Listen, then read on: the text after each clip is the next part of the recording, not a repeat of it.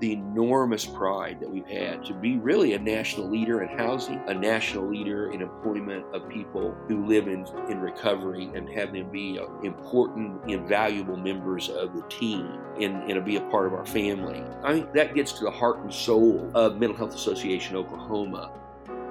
You're listening to the Mental Health Download from the nonprofit Mental Health Association Oklahoma.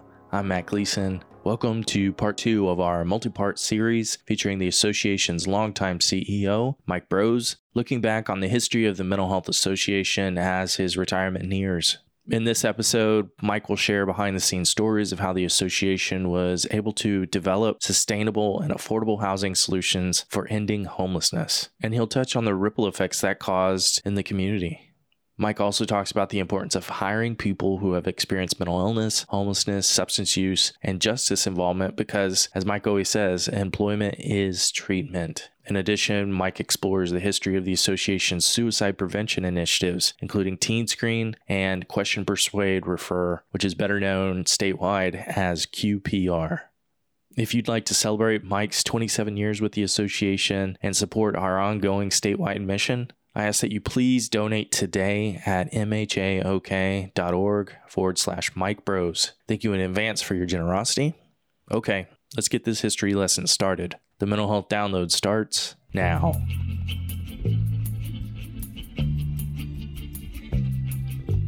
Okay, so to get this interview started, I asked Mike about Greg Shin. Greg is our Chief Housing Officer, and he's also the Associate Director. And when Greg came in 2001 from New York, I want to say it was a game changer. And so I'll let Mike tell that story. Greg, for those that are listening, who just a little bit about his background, he grew up in Kansas, born in Kansas City, grew up in Cleveland, moved to Boston, spent some time in actually a music major there. And then he moved to New York City and got involved in street outreach there in New York City. And then he ran a men's homeless shelter about a block from Ground Zero there in the Wall Street area. And then he was doing that. And then his wife, Karen, at that time, she had taken a job here over in Claremore. And they decided to move to Tulsa. And I'll never forget being out on my back porch one night and going through the resumes, thinking, who in the world is going to be able to take this position? Because our housing was growing, and I'll kind of come back to that in a little bit. We were starting to really now begin to raise, funds and to have Greg there. And anyway, I found that resume, and turned out Greg was in town looking for a house, and called him up out to the Super 8 Motel in Verdigris. And the next morning we met together, and he came walking in with a long ponytail, and we began to talk. Here's this guy from New York City, and then here's this old country bumpkin from Liberal, Kansas, and we're sitting across the table. And I never forget, I took him over to Walker Hall and showed him what we were doing, told him about what we were trying to raise money for, and this vision that we had with housing. And Greg, I think, was on board from the first hour. And he said, man, he told me later, he remembers himself thinking, hey, I think I can work for this guy and love this vision. And then, of course, he and Bill Packard, who I've talked about in episode 1 quite a bit, Bill and I and Greg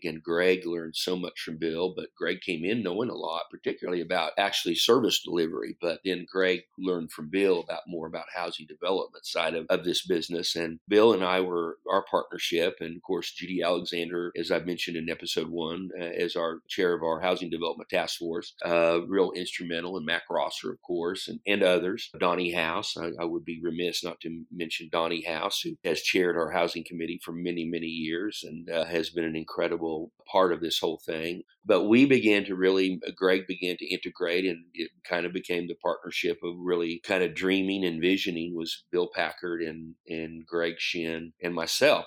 Again, there were others involved in that whole visioning process, and Gail Richards and her mom and dad, and Judy Kishner and her family from the Ann and Henry Zero family. They came later. I'll probably get into that more in the last episode. But we really began then to develop an idea to have a capital campaign. And I remember still Mac Rosser and Mac was the president-elect. Of course, our tradition for many, many years, from the earliest years when I first came, is to have the president-elect to go attend with me at our National Mental Health Association conference, now Mental Health America in Washington, D.C., and take them and let the president-elect really see the vision of the scope of the network. And other people went too, some years when we could afford it, an opportunity presented itself. But always the CEO, executive director at that time, and the president-elect would go together. Mac and I, he was the incoming board president. He and I went to the conference, and then we were out one night on the rooftop of a restaurant called Perry's in Adams Morgan in Washington, D.C. And just to be completely candid, we were about 2 glasses of wine in with dinner, and all of a sudden, Mac Rosser says, when we get back to Tulsa, I think what we need to do is go talk to Gail Richards and Maxine and Jack and, of course, Bill and Greg. And I think we need to raise money and have a capital campaign and buy some more housing, because since we've actually clearly identified the need for it. And we had Walker Hall, we had the Baltimore Apartments already, but it was still very, very small at this point. And to be able to, and of course, again, Bill Packard's with his model of the debt-free model. Again, now, I think, Matt, it's important for the listeners to this is a very important concept that in the world of development that we have always said, we, the Mental Health Association Oklahoma, and all of our key volunteers, we have always said other cities and other communities have the capacity to use this model, which is going out and, rather than always looking to, say, for example, low-income tax credits, which work great, but they're expensive and they're labor intensive, and there's a lot of time and money that goes into not only obtaining the tax credits, but all the reporting that goes on there. And we've done that, and we definitely support that. But that's been one of the major sources of other communities. But really, our model, again, Bill Packard, this was his idea, was this go out and raise private money, debt-free money, and then go out and use that to leverage sometimes public money, or to, in some way, shape, or form, be able to actually go out and buy an apartment building outright and buy that and own it debt-free. And of course, the debt-free model is, if you don't have a debt service, you can keep the rents as low as possible for our target population, which is very low income individuals who need affordable housing, as well as people who have been identified as chronically homeless on the streets with a disability and for a significant period of time, and under the HUD guidelines on that, and then be able to then bring them in and provide not only housing, but also the wraparound support services they needed. And so that was really kind of where, back in that period in the early 2000s, but we really, the capital campaign business really started right in there. And so we began to raise that money. Maxine, Jack, Gail, Mac Rosser, we began to team together. And I want to mention in here Nancy Atwater. Nancy Atwater, Atwater and Associates. Nancy is a former Park and Recreation Director for the city of Tulsa, the Executive Director of the Center, and really well established. And of course, when I met Nancy, she was in the consulting business of helping people with capital campaigns and being campaign counsel. And we hired Nancy, and Nancy was very instrumental in all of our capital campaigns, of guiding us, advising us, assisting us in all the aspects related to capital campaigns, which are unique and at times very valuable and important to an organization, but they have a certain degree of sophistication and complexity about who to approach and how to approach and when to approach and how to ask. And there's just a lot that goes into that. And Nancy Atwater, this is a shout out for you and thanks for all the assistance that you've given us over those years for those capital campaigns that were all successful, I might add, and most of them, as I remember, exceeded their goal. So, but anyway, we went out there and began to raise this money, and then as money began to come in, and then we began to have enough accumulated, we began to look. We were looking for properties. We worked with a commercial realtor over the years, a couple of different ones, and we went out and began to then buy and identify properties. We actually bought properties that weren't on the sale, and our realtor would approach the owner. I learned a lot. As an old social worker, I didn't know much about housing or particularly purchasing and properties. And And again, our model was where the seniors, the housing staff, our senior staff, our job, Bill and Greg, we had to present the business model and show that it could cash flow. And of course, we had certain criteria that had to be met. And of course, then we had to put together the business plan, and then we would present that to the Housing Development Task Force, chaired by Judy Alexander. And Mac was always one of the constants on there. Tim Roberts was on and off different times. Donnie House was a very constant member. Gail Richards, sometimes her mom and dad, but always Gail. And later, Judy Kishner began to start to attend those meetings. That came a little later. But we began to we would work and vet those, and always needed it to be near our people. As you know, Matt, many of them do not have cars, cannot participate in the economy with the maintenance and ownership and access to an automobile when we need it. And you and I and most of the listeners right now take that for granted. The population we serve, they don't have that. So we had to think about easy access to public transportation, walking distance to grocery shopping, and walking distance to pharmacy services. And the last one was that businesses in the area where individuals might have a potential to be able to obtain employment at some of the businesses in that area. So when you put all that criteria in there in the hopper, and then you put in it's got to be a business model that can cash flow and maintain itself and have enough for property for maintenance improvements and those sort of things. And many, many people over the years, Matt, would ask me, and when I would travel nationally, and in our reputation, the housing, our national conference, the first national conference we did was the Zero Symposium on housing development. And then on conferences I would attend, and people would say, how do you guys do that housing thing? And we would describe the model and what have you. And they say, well, how do you overcome NIMBY? Oh, what's NIMBY? And we're going to talk about that in the last episode I want to talk about it in that episode, the story of the Yale apartments, because I think that's an important story. Bill Packard taught us, our Housing Development Task Force, he taught us that the Federal Fair Housing Amendments of 1988, that it basically made it illegal to discriminate against people for housing, race, religion, ethnicity, age, and disability, mental or physical disability. It didn't matter. You can't discriminate. And unfortunately, there are still private landlords out there that can find ways to get around that. But that's a whole other story for another time. But those are the criteria. So we were able to go out and buy properties, and people could live there by right. And for listeners,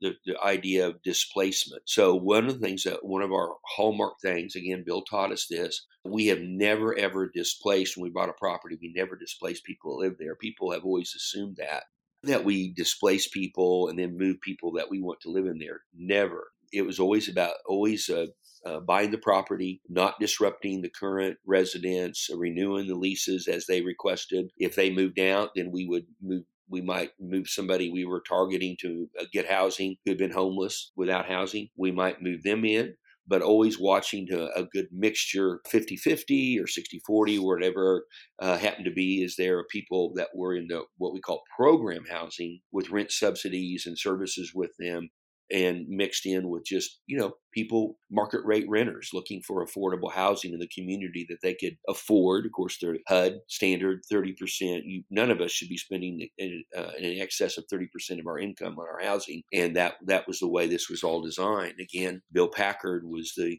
master designer of this whole model. And so I give that little bit of background, Matt, because I think it's real important to kind of hear. So again, working with our commercial realtor, we would go out, we'd raise money, we would have enough money to actually purchase something. Our commercial realtor would be looking for properties. Then we would get all the numbers, all the information from the seller. And the commercial realty it's all transparent, has to be all above board. Everything has to be out there. We would take all that information. We would develop a business plan. We would have a housing development task force chaired by Judy Alexander. We would process through it, do all the vetting that we needed to do. Once the Housing Development Task Force was satisfied, they would make a recommendation to the Housing Committee of the Mental Health Association recommending that we purchase this piece of property, whatever that piece of property we were targeting at the time. And so then the Housing Committee would vet it, and then they would vote in turn up or down. And then they would make a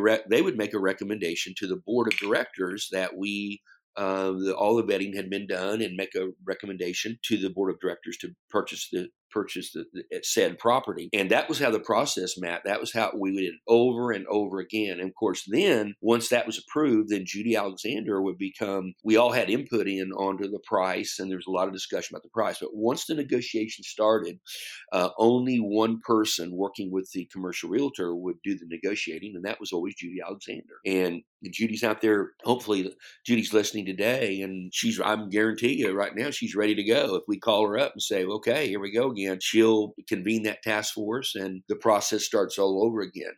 So anyway, that was how we did it, Matt, over and over again, and that's been replicated, and that's the process. Now, I'm going to kind of loop back over to the fundraising side. Now, again, this was a very, at the time, in Tulsa, Oklahoma, that has an incredible history of philanthropic giving and also capital campaigns. The philanthropic community in Tulsa is second to none in terms of raising private money and being able to, the tradition in Tulsa that has existed, and it's also true in Oklahoma City and other communities as well, but Tulsa had this rich heritage of supporting its nonprofits. The belief and the families and the people who have made up this town, and the prominent families, the philanthropic families, that you give back to the community and you grow entities, whether that's a faith community or a nonprofit, or that will help elevate the quality of life for every Tulsan, and that in turn elevates the quality of life for all of us. And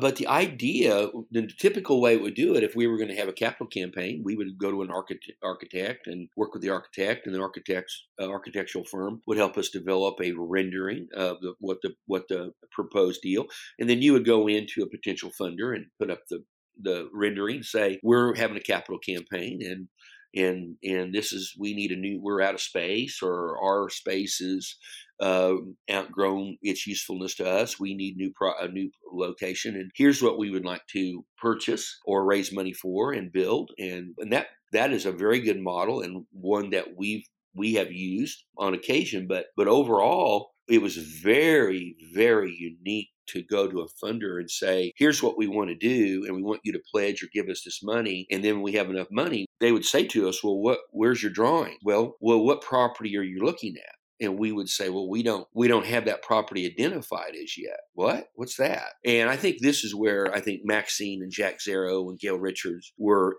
absolutely instrumental by them buying into the model. And that gave us that kind of street cred that we needed in talking to different funders. And they would see the Zero family many times would make the lead gift.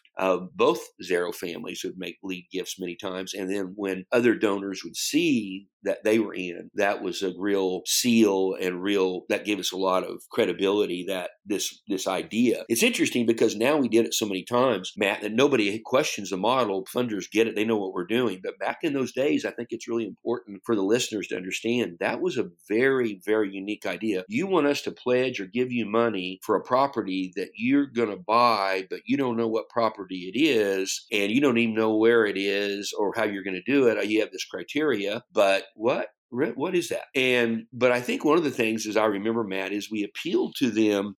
Many of these people were very successful business people. And what we said to them was, well, think about it. By having this money, then suddenly we are a cash buyer. And then also we can negotiate a price and get the very, very maximum amount of apartment units for the dollar spent. And these people, I always noticed over and over again, when it was presented in that way, these people are good business people. And they could see that, hadn't thought of that in that way. That makes perfect sense. And again, with the help and credibility of particularly the Zero families, we'd have lead gifts from the Kaiser family. We'd have, lead gifts from other philanthropic families in the community. And then we would go out and have the money and go out, and then we would do exactly what you said. And I was saying, Matt, we'd go out and negotiate and identify property. And of course, I could mention many, many properties. In the early days in this phase, our model, Matt, was to buy small properties anywhere from, I think our smallest still that we still own, 8 units. But the average was like 12 to 24 units. And I remember Bill used to talk about that. 12 to 24 is our target. Most of the time we would buy a property and nobody would even notice. Nobody would ever say anything to us. It was just business as usual. And we did that over and over and over again. There were times where we would actually meet with different property owners. And I can remember one story in particular over in the TU area. I'll just call it that, a property that actually we since have sold. Still, some of the people we rented to actually still live there, but we sold that property, but it's in the TU area. And the neighbors heard about what we were doing and they wanted to meet with us. And I'll never forget this. The leadership of this neighborhood association, they said, well, we're really glad about it. And we were ready for them to come at us. And they said, well, since you guys have bought the property, we have quit seeing police cars in the neighborhood. We've been afraid to let our children walk down to the neighborhood Quick Trip from our house by themselves because they have to go by that property. But we don't see the problems, and we see you guys on the property a lot. That hasn't been the history, and so we just want you to know how can we be supportive. Oh, we just about fell out of our chairs. We were and of course that story's been told many times, and because as an illustration of that, we call it our good neighbor policy, about always being good neighbors, having our properties look nice, taking care of them, maintaining them. If a neighbor is having a problem with some of our residents or with our property anyway, we would jump on that and get to the bottom of that and address that as quickly as possible. And again, those have been our models. And obviously, we'll get more into it in part 3, the latter half of this. But now we have 1,500 units in 17 different neighborhoods here in the Tulsa area. And we would have never dreamed that. I remember when we got to that first capital campaign, I think our goal was to try to have about 185 units.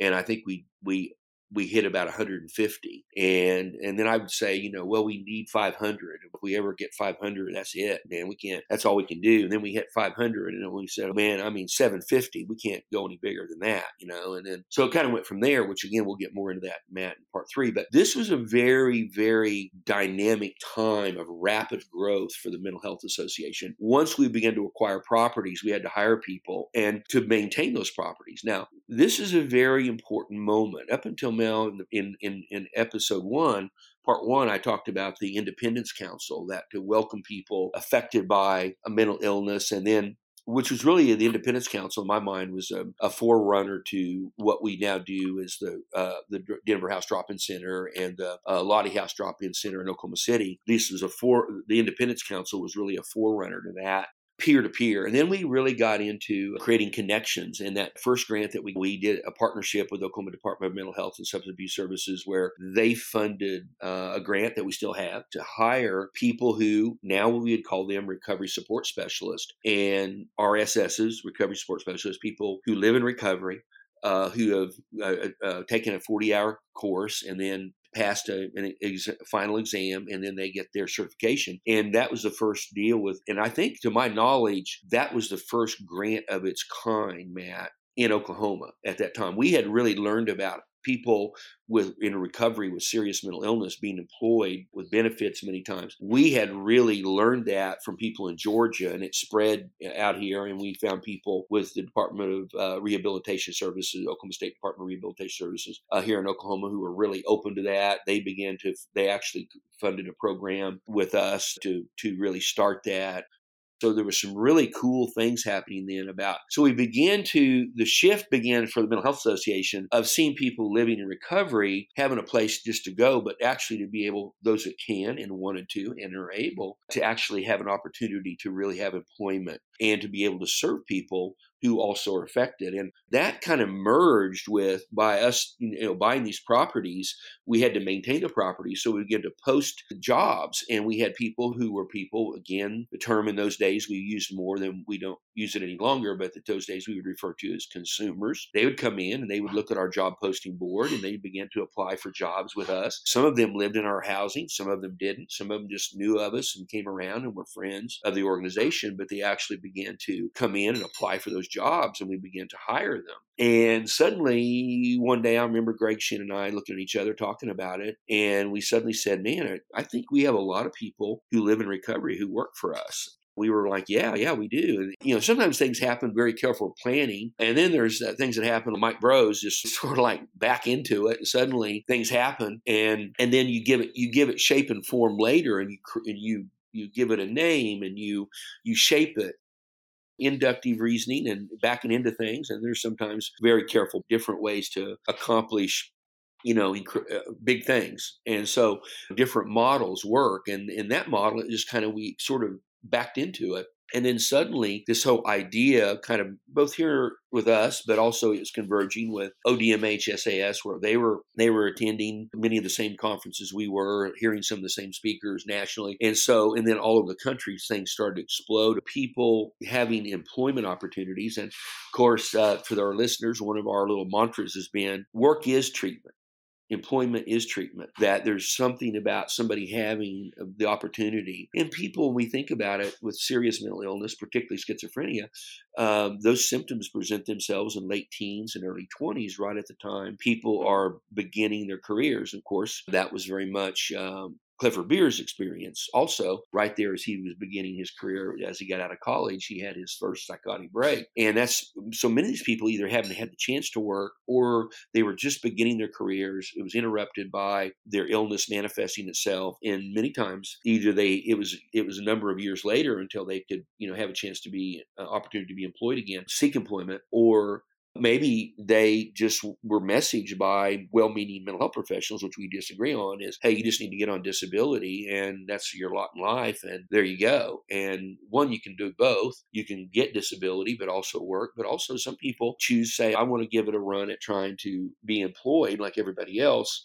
before I have to maybe potentially as a fallback apply for disability. Those were philosophical, very important ideas that were really in the swirl of things during that time that happened to coincide on this concrete, raising money, developing the housing, with all this service provision, case management, and really engaging people, peer-to-peer, recovery support specialists, the Creating Connections program. All these things begin to really, really blossom and flower. Really, at the same time, we went from 5 employees and suddenly we're 15 employees, and suddenly we're 35 employees. And how'd this happen? And suddenly we've got 50 employees. My God, how did we get 50 employees? And, and how did this happen? And how are we going to do this? And then we began to have these, I want to mention these annual surveys and blind surveys with our staff, anonymous, voluntary to take, set up where usually we had graduate students in the social work program gather all the information, even market it, even help us design the survey online to get the employees to go in and take that. And we began to discover about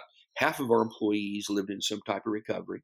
And by the way, I want to kind of mention recovery. Early on, Matt, our definition was just around mental illness, but over years it kind of expanded to include recovery with mental illness, but also recovery from substance abuse, recovery from homelessness, and recovery from incarceration. And many people who work for us on the survey identified that they checked all 4 of those boxes, and that they had been homeless, they had been incarcerated, they had identified mental illness they were being treated for, and they also had got involved in self-medication and had become addicted and used various types of substances, alcohol and others, prescribed and non-prescribed. So we began to really, through those years, there's some years there where that definition, which we still, I think the association still very much embraces those 2 definitions, Matt, about what those are, what recovery is. And I think that's important for the listeners to understand.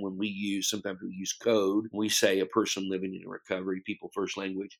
We're kind of encompassing all that. But many, many people that we work with, particularly people who had a serious untreated mental illness for any period of time, or have been particularly on the streets, many of them have been arrested and charged with felony convictions, misdemeanors, trespassing, usually what we would refer to as not violent, but usually it's almost substance abuse, possession, or use, and then other accumulation of other types of minor trespassing or sleeping in a place where they shouldn't have been sleeping on private property, what have you. And so is really many, many people that we work with, and particularly who now were employed with us in the survey, each year began to let us know who our workforce was. And this has been something, Matt, of enormous pride. And I say that, I think Greg and I and Bill but all the staff began to really, Mark Davis came a little later, but right in this era, he came over and joined our team. And we really began to, just this whole vision of housing and services and a community. And this thing became just enormous sources of pride for us. And that continues to this day.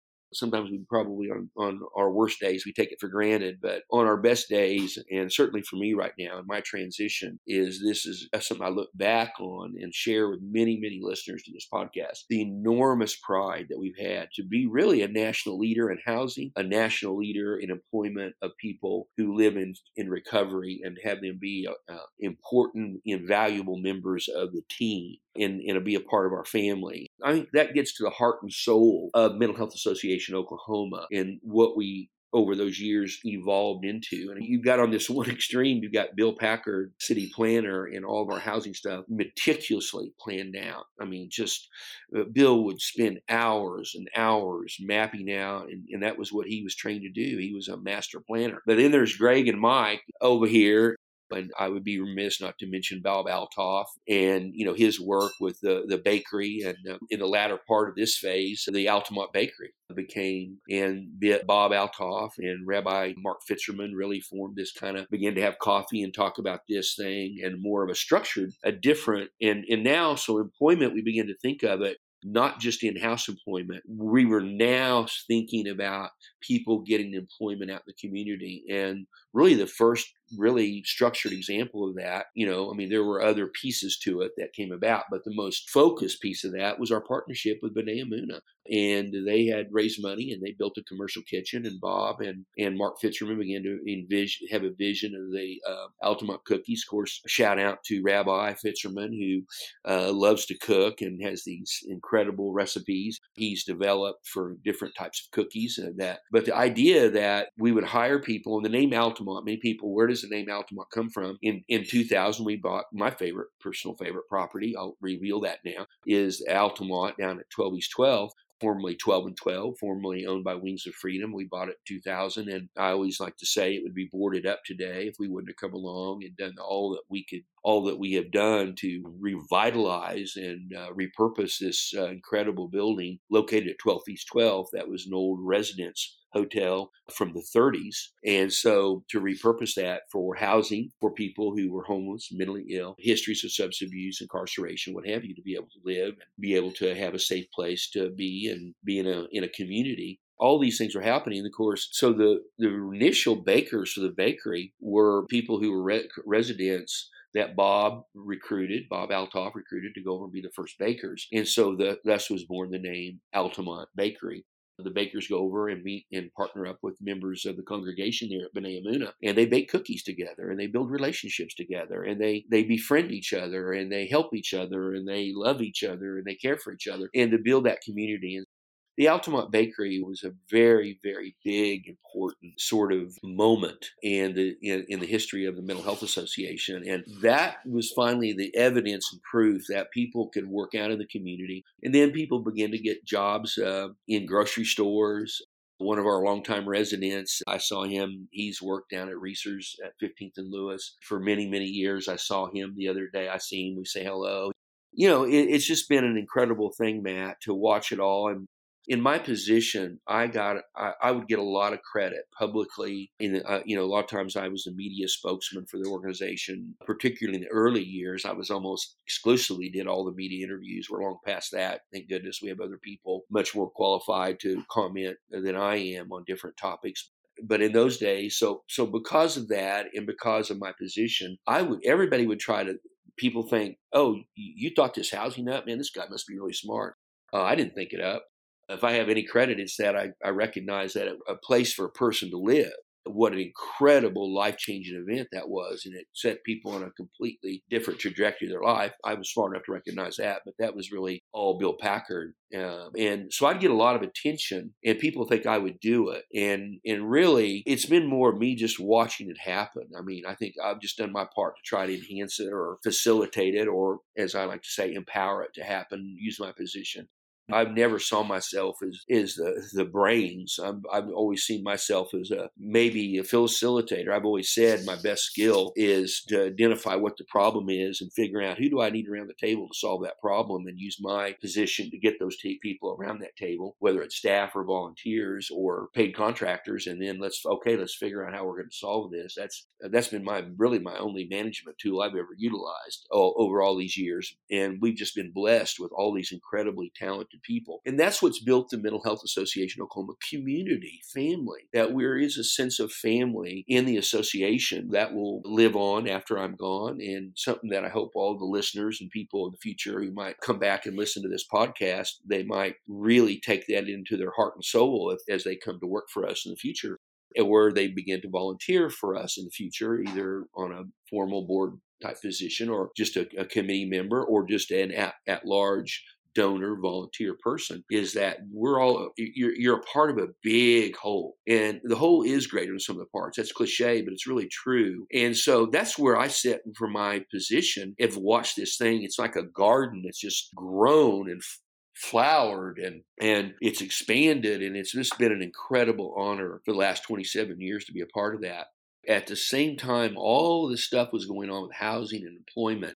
Services began, and we remember back, the Mental Health Association has always been involved. Obviously, we talked about in part one, Hotline. That was a suicide prevention, probably our first that I know of. There may have been something previous to that, but the first suicide prevention program that the association had. And then in 1997, we had 3 young females out at Jenks High School who died by suicide, which was a first cluster of suicides that I had ever come across. And in my career, they happen from time to time. To my knowledge, in my career, we've had 3 in the state of Oklahoma, 2 here in the Tulsa area, 1 in the Oklahoma City metro Edmond area. The ones I'm aware of are where you have what is classified in the literature as a cluster. So you have one, and a lot of times these are all the ones I'm referring to have been in a school. They could be in different settings, but you have one, and then you'll have another, and another. And this isn't what's called it very, very different to the very, very extremely rare of a suicide pact. A cluster is more the idea that a person, young people, the research shows about 20% of every adolescent in a given year has had thoughts of killing themselves. And about 10% of the adolescent population will actually make some type of an attempt. A very much smaller percentage would actually die by suicide. But in the case of this in 97, these 3 girls within about a 45-day period died by suicide. And then there was a suicide over in a young 16-year-old in Muskogee, and a young man home from Air Force leave who died, his family lived over in the Tulsa Sand Springs area. So we formed a task force to look at it. And we said, in the internet, it was just, if you want to know historical, the internet was just coming into line, and people were discovering you could actually go out on the internet and look for things. So in this task force, you can't believe the different ideas. What are we going to do? And by the way, when it became a suicide cluster, even though the media has all these rules about when and if they'll publicize suicides, every single time the 3 clusters that I referred to, once the 3rd suicide completion occurred, then the media can no longer, and I don't know that this is written down anywhere, but the media could not really contain. They felt like they had an obligation to let the community know that they have had 3 suicides in these instances at this school in a relatively short period of time. And so those in all 3 instances that I'm aware of all been heavily publicized once the 3rd one occurred. And so I remember those meetings up in our old Boulder office, and we had all these different people from the private sector, from school settings, and we had Julie Summers, and I want to do a shout out to Julie as a part of those early days, and I don't want to forget her and Maggie Fox,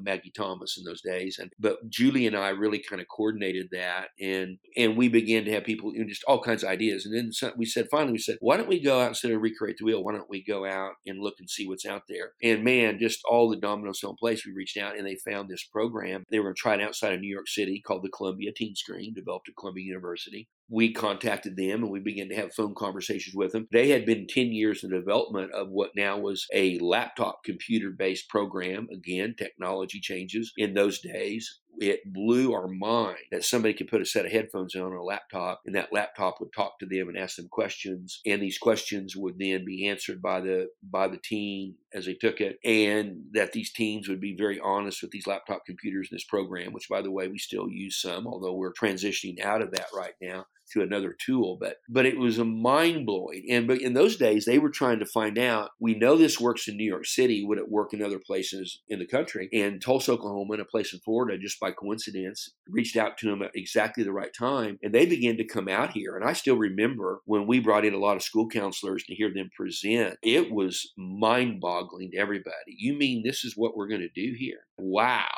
And again, people don't think anything about that now. But anyway, we finally had a hard time finding schools that would even let us try it. And finally, Broken Arrow High School allowed us to try that. And we did the first pilot there. Oh my God, we were so scared. We didn't know what we were doing. The Columbia people were out with us holding our hand. And the Columbia people, they didn't do that for, you had to do it yourself in the future years, but they were learning right along with we were learning. We formed incredible relationships with those guys and miss them dearly. And we developed that, and we began into other schools and we began to do Columbia Teen Screen. And the Teen Screen is an incredible tool. It has limitations when you have to have parental permission. That's a barrier sometimes, often is.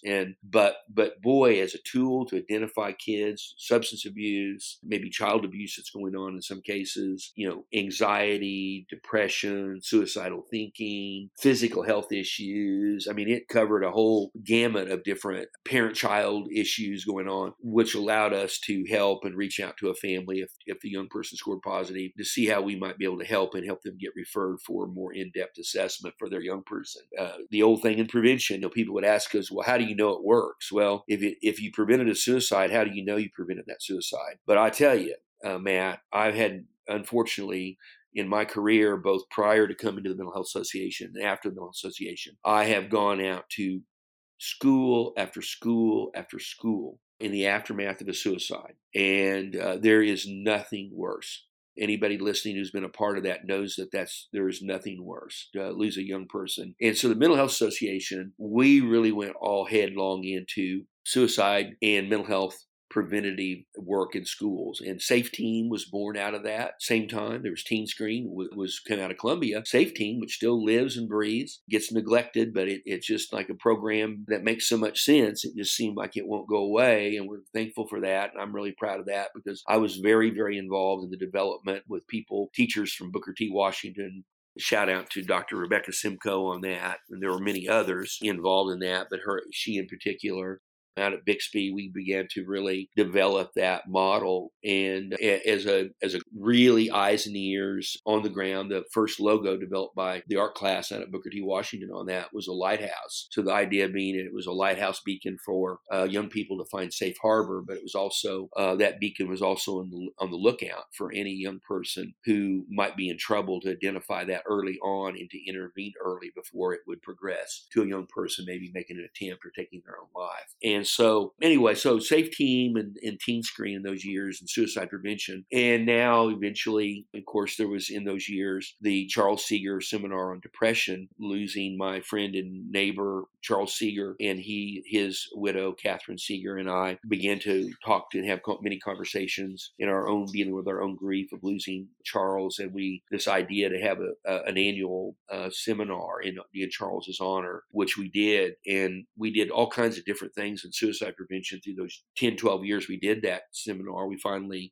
allowed it to sunset. But boy, look what came out of that, Matt. The last year we did it, we brought in QPR, Question, Persuade, Refer. And QPR lives in honor of Charles and Catherine, her work, and the work of effort on how to ask a question to save a life. And now we are all in on QPR, and we're out to have everybody in the state of Oklahoma to go through that 1-hour training on how to ask a question and save a life.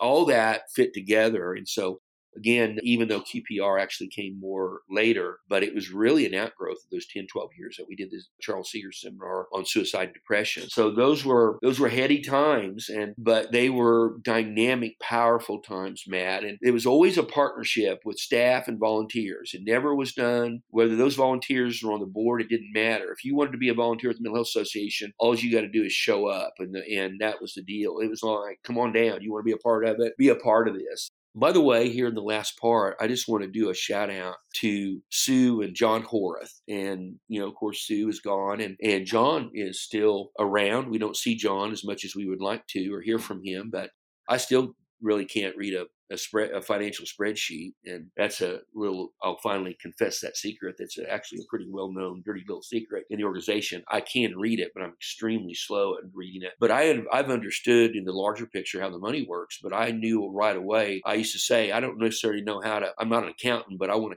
a good accountant sitting right next to me. Jason Packer, Bill's son, was early on, but then he left for bigger and better things. And then Sue Horth came, and we hired Sue. And in those days, we only had one accountant. Man, she was a great partner, and I miss her terribly. And she did an incredible job for us. And Sue used to be like, and I let her do it too. She was like an old dog up there guarding the money. And boy, I mean, I don't know how many people over the years would come back and they'd go up there asking Sue for something, and if it cost money, they'd like an old dog, she'd bite on them. And she'd snap at them, and they'd come coming downstairs, and boy, they'd come down to my office and shut the door, and they were either mad at her, or they were crying, or upset, or she intimidated many, many people. I'm not going to mention those names, but there's a few of them out there listening right now that they're thinking, yeah, I was one of those. She had me intimidated for a long time. I always give Leah Brumbaugh, and I want to do a shout out for Leah. Leah and I raised a lot of money together. She was our development director for 8 years, and I wish I had more time to tell the Leah story, but Leah Brumbaugh, who now is over at OU and development over there, and she was somebody who was, you talking about smart and very subtle, and Leah had her ways, and she was kind of the first one I ever saw that she convinced Sue that she was as worried about the money and how much we were spending and how much we had in the bank as Sue did. And once Sue realized, and I used to tell people that was the secret, and if you want to find the secret combination into Sue's heart, convince her that you are as concerned about our money. You got Sue as a friend for life. And Lee was the first one I've ever watched really who could figure that combination out. And Sue and Leah, they were partners, and you want your financial people and your development people to be able to work very closely together. You still want them to be independent, and that's a really important sort of thing I learned over the years. Those entities need to be independent. And I used to tell Sue all the time, Sue, you can stop me if I'm wanting to spend some money and you don't think it's a good idea, or we don't have the money, or you have questions about it.